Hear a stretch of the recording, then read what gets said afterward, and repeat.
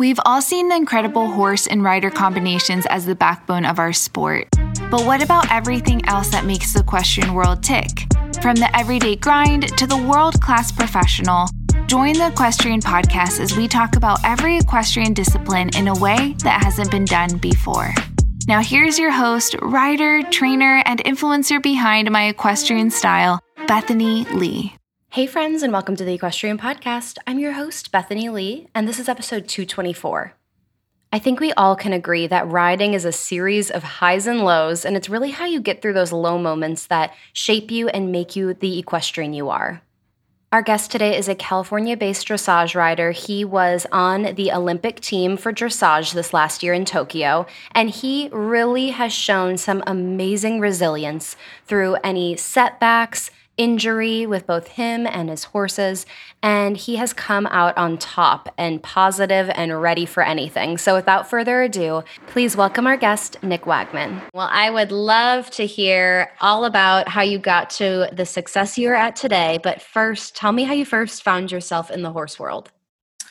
Gosh, that was a long time ago. I don't actually come from a horsey family, although my aunt rode, or still rides, but rode dressage way back when I was probably 9 years old. And I had no idea what dressage was, let alone a horse, but we would go out and visit her. And I just had this kind of direct connection with her horse. And I've always been an animal lover, dogs and cats, but then the horse came along and I just was really drawn to it. So that was my first taste of kind of being around a horse, and then dressage, which later on obviously became my passion. But then I started going to summer camp, and at summer camp, they had every activity in the world, including horseback riding. And I just didn't want to leave the horses. And so I finally got special permission to kind of spend half my days at summer camp with the horses. And then it turned into full days, and I was just drawn to it. And so then I asked my parents for a horse. And of course they looked at me like I was crazy and said, if you take some lessons and stick to it for a year, we'll consider it. Because at that point, I tried everything. I tried track and field. I tried soccer. I tried gymnastics. I tried swimming, and I just never stuck with anything. And so I think they thought they were safe. And they're anyway, we're good. Right. But a year to the day, I was like, okay, I did a year of horseback riding lessons. Where's my horse? And that's amazing. That's kind of how it started. And so my parents did. They got my first $400 pony. And that's how it all started. Wow, that is so cool. Obviously, you were exposed to different types of riding, but we're always drawn to dressage. Mm-hmm. What is it about dressage that you feel like makes you so drawn to it and love it so much? I fell into dressage accidentally. Obviously, I knew a little bit just because of my aunt, but my first horse was an Arabian, and I was doing hunter jumpers at the time. And when I showed up with my Arabian, they were like, they can't jump, and she certainly can't jump. So I don't know what you're going to do. And they said, why don't you go talk to the dressage trainer over there? And that's just kind of how I started my dressage career. And then I just got hooked. And I think just for my personality, I'm a perfectionist, which is a good and a bad thing. But I just really loved the fact that you had to be so precise and so thoughtful, and had to figure out puzzles with your horse, and every day it was just little tiny epiphanies and breakthroughs. And at that time I had no idea what I would be doing 30, 40 years later down the road. But I think just with my personality, I'm just drawn to the precision and the intricacy of what dressage is and the relationship you have to develop with your horse. I know one of your current horses that you've had a ton of success on, Don John, DJ, you've described in past interviews as very hot and electric. Can you tell me a little bit about what it's like working with him, or hot horses in general, and kind of what are some strategies that you use to kind of work that energy into your favor and kind of develop that relationship? Sure. Well, Don John in particular is by far one of the hottest and most powerful horses I've ridden myself, and I've ridden quite a few. And there's just something pretty unique about the motor that's underneath him. So it's been a journey, and he wasn't the most trusting horse when we got him as a 5-year-old.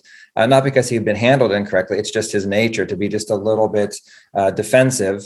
And so taking that personality trait of his and the hotness combined, we really had to adapt a program. And with him, more than any other horse that I have, we have developed a system of how we get him ready, how we tack him up, what I do prior to getting on. And it was definitely through trial and error, because I've had 2 bad falls from him in the mounting of him department. And so knock on wood, we've sorted that all out. And I have to say, once you can get a horse like that to trust you and put that energy in your favor, it's exactly what we all need at the top level of the sport. So it's definitely been not just a dressage journey, but also a psychological journey, getting him to feel safe and comfortable enough to go into the situations we ask them to go into and perform like he does. So definitely. I mean, it absolutely seems like the effort and the tough days were worth it in the long run. You did have some pretty severe falls on him in the beginning. How was that for you, like as you were kind of navigating that and finding your confidence in him? Because I feel like with situations like that, it's so natural and easy to have that shake your confidence.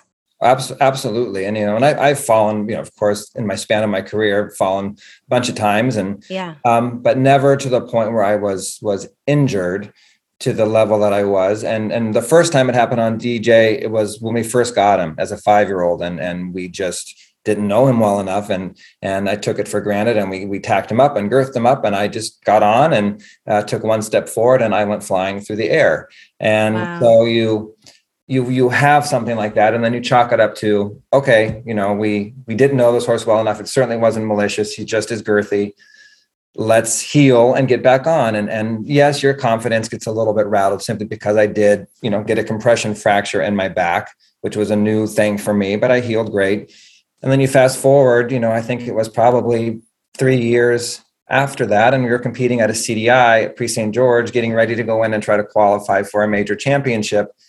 And it happened again, and exactly the same scenario. I just happened to be in a shad belly this time, and he bucked me off at the mounting process of it. And this time I really hurt myself again, broke ribs, broke my arm.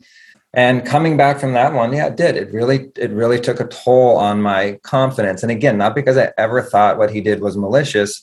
It's just when you are that out of control, and that moment, that feeling of such power launching you that many feet into the air, your brain starts going, maybe we shouldn't do this again. And, and so it was a real personal struggle to get back to the point where I am at now. And I know people say, well, why would you get back on Donjon? And I said, because 1, it was never done as malicious. And 2, he's one of those horses of a lifetime, and we're going to make it work. But it certainly wasn't a straight line, and it certainly is a daily struggle, I would say, to work through some of that anxiety still.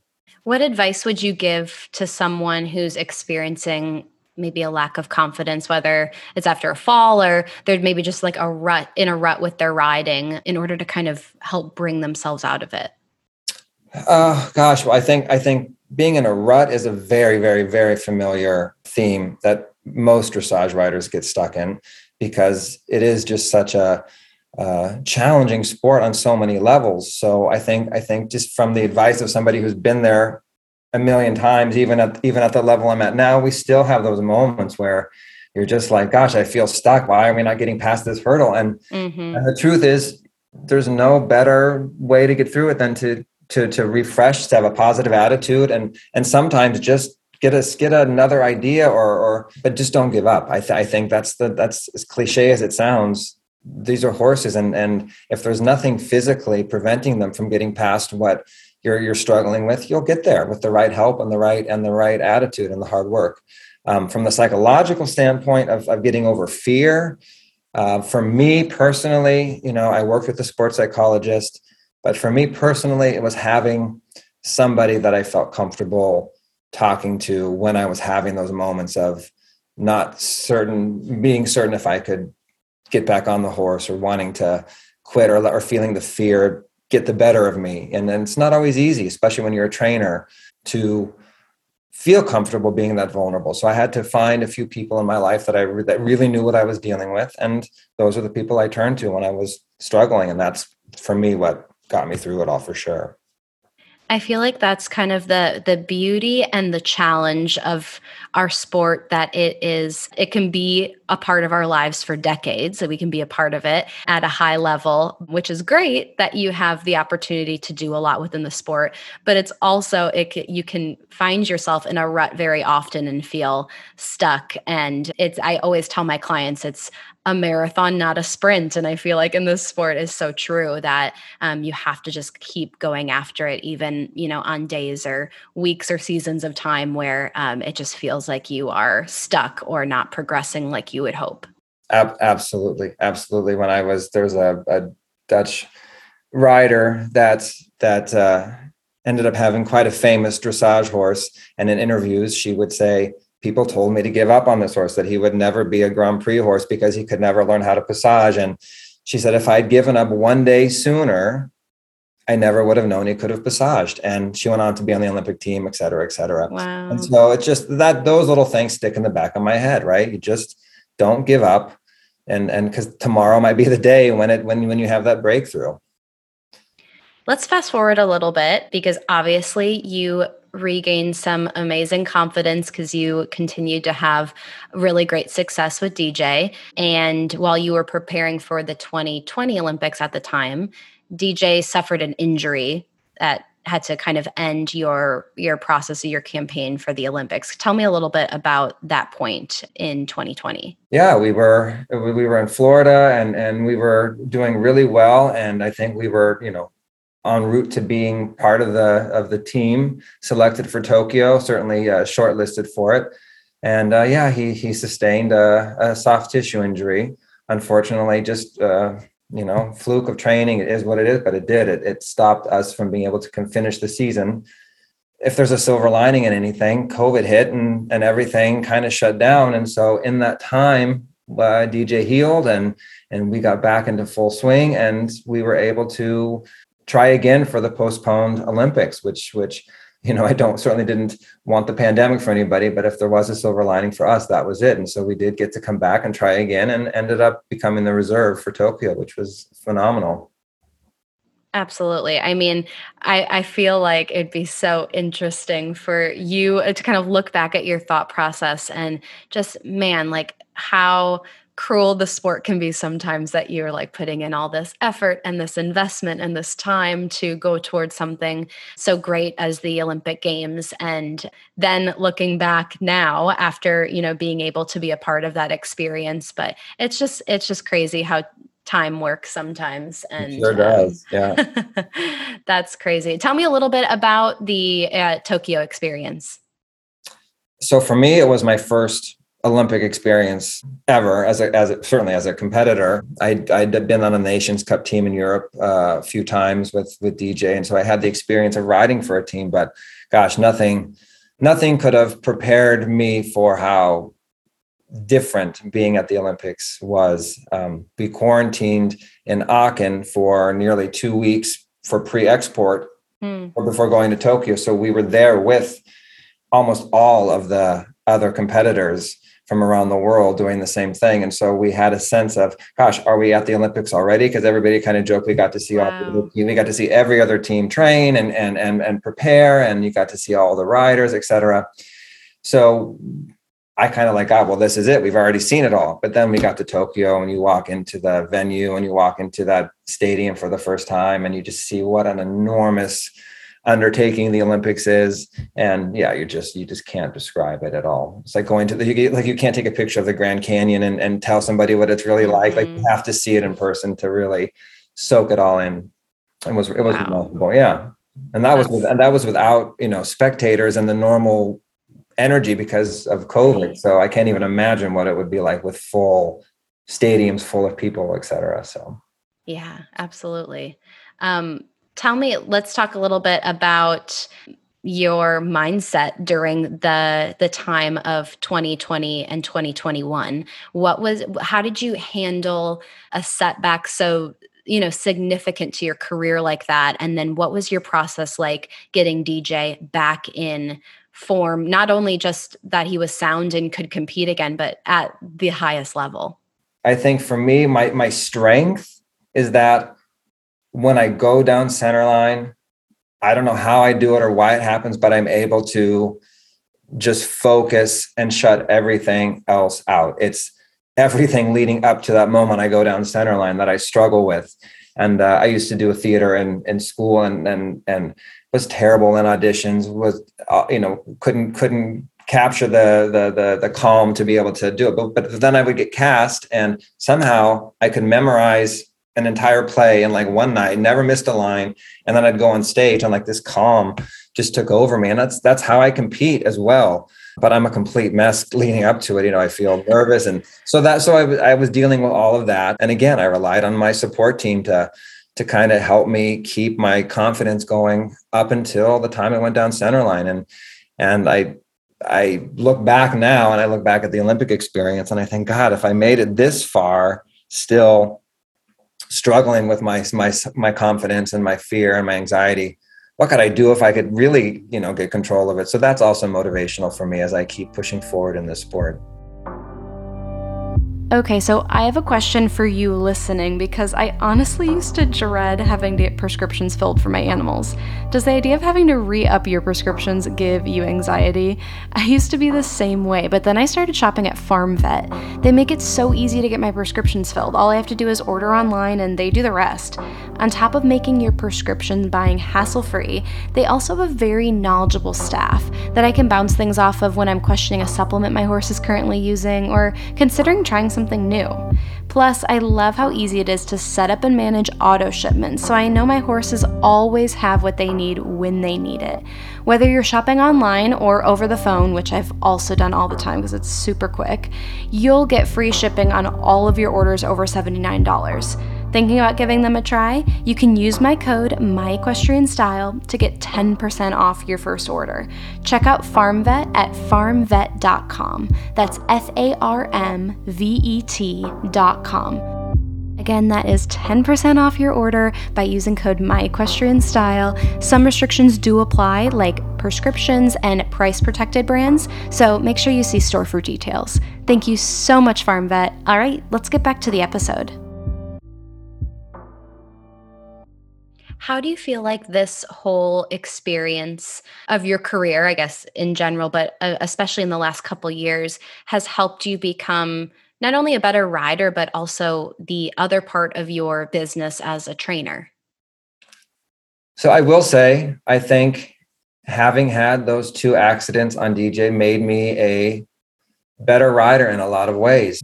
I think it took away some of my initial ability to be productive on a horse just because I was riding out of just fear. But now that I'm here and where I'm at now, I think I am a better rider because I have so much more respect for the horse and more respect for other riders that have told me in the past that they're afraid. And because I didn't know what fear was, I maybe I wasn't as in tune to being the most encouraging or helping them find ways through those issues. And instead of just being like, come on, just get through it. Let's go. Nothing's going to happen. And then realizing now, you know what, there's a chance something could happen. And taking it from a different perspective makes you a more sensitive and a more, I think, well-rounded trainer. So I just think it stopped me thinking that I was invincible. And it really made me think about other ways and more of the psychology of the horse. And so I really value and I really cherish that newfound appreciation for where I'm at as a trainer and a rider. Yeah, that's amazing. I think that just in general, this I'm sure has helped just your overall outlook, but I feel like your positivity has definitely allowed you to keep moving forward and kind of set your sights on, looking ahead and what you can, change or improve upon going forward. Speaking of goals, what can we kind of expect from you and your string of horses in the remainder of this year? So unfortunately, California kind of got hit with that EHV outbreak and it stopped our shows for about 6 weeks.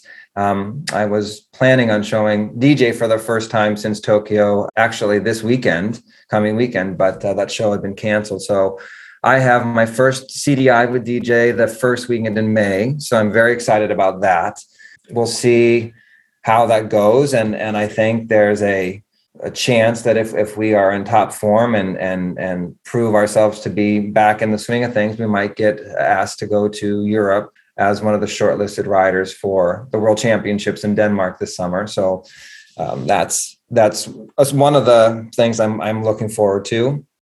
I also have a follow-up horse I've been competing named Heathcliff, and so we're trying to qualify him for the Festival of Champions this summer in August as well. So we have a lot of things in August. I'm not sure I can do both, but we'll see how it all pans out. And then I also have just acquired, through a generous sponsor of mine, 2 really phenomenal younger horses that I'm really excited about. One just came over in December, and one is actually coming over from Europe next week. Both were stallions and they were gelded. And so now it just took time for them to recover from their being gelded and get back in shape, but they're going to be here. So I'm very excited to spend some time developing them and seeing what their future holds. So wow. Yeah. Exciting time. Very much so. That's awesome. With being a month out, I don't mean to freak you out. You have a month before you compete again. What does that look like for you and DJ for your training program, what you're doing at home, what he's doing to prepare for this event? Yeah, so it's funny. A month out is usually when I start shifting my mindset into, okay, we have, a test to go do in a month. And you start, I don't change a whole lot of the type of work I'm doing. I think you just become more focused on movements or sections out of the test. So every day I'll throw in, I'll say, okay, today let's just, instead of just doing, a half pass to the left, let's throw it into from the letter to the letter that we're supposed to do it in. So you just start getting him and myself ready to make those lines again. And I'm one of, again, everybody's different. I'm one of the riders that doesn't drill the test quite a bit. That's just never been my thing. And I like to know how each individual movement feels. But I just don't, it's not like you say, okay, I have a month every day, we're going to do the test every single day. That's just not how I am. But I definitely gear more up towards, okay, is this the frame I'm going to have him in? Is this the tempo I want to ride him in? If I do that half pass and then have to do my changes right afterwards, what is he feeling like in the corner so I can start making adjustments? And that's kind of how I operate. And I work a lot on my own. And so I video every single one of my rides with the Pixum camera, and then I come home and I review all of my rides for that day and pick myself apart. I'm my own critic and say, okay, what needs to be better? What can I do? So, but that's about it. I'm in the hunter jumper world, so I'm not super familiar with the intricacies of dressage, but I would imagine going through the test day in and day out leading up to an event, it's kind of like when you're jumping the same course at home, the horse kind of sometimes goes on autopilot because they know exactly where they're going. Do you find that that's kind of the reason behind why you try to keep it kind of in pieces so that it's, fresh and the horse doesn't go on autopilot through the different tests? Or what's kind of the reason behind the strategy for preparing? Absolutely. I think there's a very fine line between the horse taking over and anticipating and the horse not being familiar enough to feel comfortable. And I think that's every horse is going to be a little different. And so for DJ, for example, and we haven't shown the Grand Prix since June of last year, I turned down the center line and he already knows what I'm going to be doing. And so when you have a horse like that, then they are so comfortable with the lines you've already taught them. There's no reason to drill it. But other times, you want your horse to take a deep breath and go east, because even if something isn't going great, let's say in the contact, or they spooked at something and you still have to make that diagonal, at least they know what those lines are. So I think as the rider, you have to decide how much familiarity your horse needs with it to feel comfortable, and then leave it alone. And most of the time, I think we drill and drill and drill because of our own, as the rider, our own not feeling prepared. And that's unfortunately what ends up messing. And that's what I try to convey to my students who are learning. I'm like, I know you want to keep doing it and doing it and doing it, but that's not how you get better, right? You got to do what you're supposed to do, realize something didn't go great, and then go back and figure out why it didn't go great, not not keep. So it's a balance. It's a forever Definitely. balance. Yeah. What do you like to do? Obviously, it sounds like you have a really good memory that you can, like figure out a test, or like what you were saying, like lines when you were growing up, and pretty much know that. For someone who maybe struggles learning or memorizing their test, but doesn't and shouldn't, drill that into the horse day in and day out and over practice the horse, what are ways that they can continue to really learn and understand their test? Find a big space and skip around on your own 2 feet and do your tests. I mean, honestly, I think we've all done that, but that's the best way. Block everything else out, shut your eyes, and don't be afraid of making a fool of yourself, and skip down center line, trot up center line, do an extended right, and just know the pattern so well. That's the best way to do it without putting the wear and tear on your horse. What is something in the industry that you are really passionate about, but you feel like people either just don't know a lot about or don't talk enough about? Gosh, I think we've already touched upon it. For me, it really is the element of injury and the psychological impact of that, especially for top athletes. And I would imagine it spans, every sport genre. But I think for me, I can only speak from the horses. But as somebody who has now been on the Olympic team and is striving to do more, and feel like I still have a lot more to go in me, and feel like I have a lot to offer, and I've got I've got everything going for me, and I just have this one darn, hurdle that I keep finding myself butting up against. And I think it's got to be more of an accepted thing to talk about. And, and I know privately, a lot of people have reached out to me and thanked me for being open and candid about it. Because as trainers, I think we're seen to be, everybody's supposed to just get on the difficult horse, and everybody's supposed to fix other people's problems. And not only does our livelihood depend on not getting hurt, but, it does, like I said, it's really impacted my self-confidence. So I just think there's got to be more of a discussion about that, more of a open dialogue, and maybe a support, or gosh, if someone's struggling that. So for me, for example, I'll give you a concrete example. Like the honor rounds have really been an issue for me, especially on DJ, because when I have to go in there and do the lap of honor and everyone's cheering and screaming, and I know it's all part of it, but I get white knuckled, and like I literally feel sick. And because I start to feel that swell of energy underneath me, and though he's never done anything, there are things like that I wish there could be a talk about it being optional, or maybe the rider can go in on foot and just hand walk the horse in, and not have there be a stigma about, gosh, there's something wrong, or there's something wrong with his horse, and just realize, our goal is to perform as harmoniously as possible for those 6 minutes in the arena, and somebody coming in with severe anxiety is not going to be able to do that. And I'm already thinking about the honor rounds. I'm like, okay, great, we just did great, but that means I got to go in an hour and get a ribbon, and I'm already ready to throw up. So, right. I used to be afraid to say all this, but I really do feel like there's a psychological element to sport that we don't talk enough about.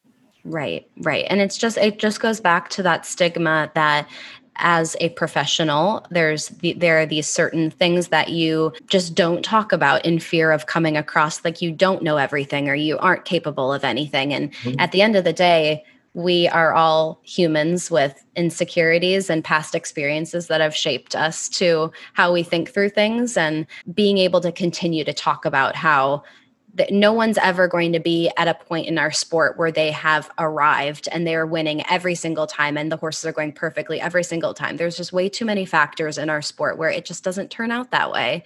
And so just that idea of, continuing to be consistent in this sport as much as possible, instead of, expecting perfection every time. I think if we continue to talk about that too, that will just help open doors to more people feeling like they can, one, talk about it, but two, be okay with the days where things don't always go perfect to plan. Absolutely. The last thing I would add is, in that element, people always say, gosh, am I ready to show? And I said, are you ready to show if you're ready to learn, right? Because unless you're going to a championship and that day matters, go to the show, and it's just another educational part of you and your horse's journey. And you have to be, just like you were saying, you have to be okay with the moments that you win, and you have to be okay with the moments that you don't win, and you learn from both. Right. I think even the Olympic Games, like I get that that's the biggest, venue, but that still is a learning experience. 100%. And you still, you know what I mean? It doesn't have to, there's never going to be a point in anyone's career where you're like, this is it. There is nothing after this. Like Right. if I'm not perfect, I'm done, so I think that just having that expectation on ourselves, but also being able to talk about that is going to really, I think, shape our discipline and our sport in a more positive direction. I agree 100%.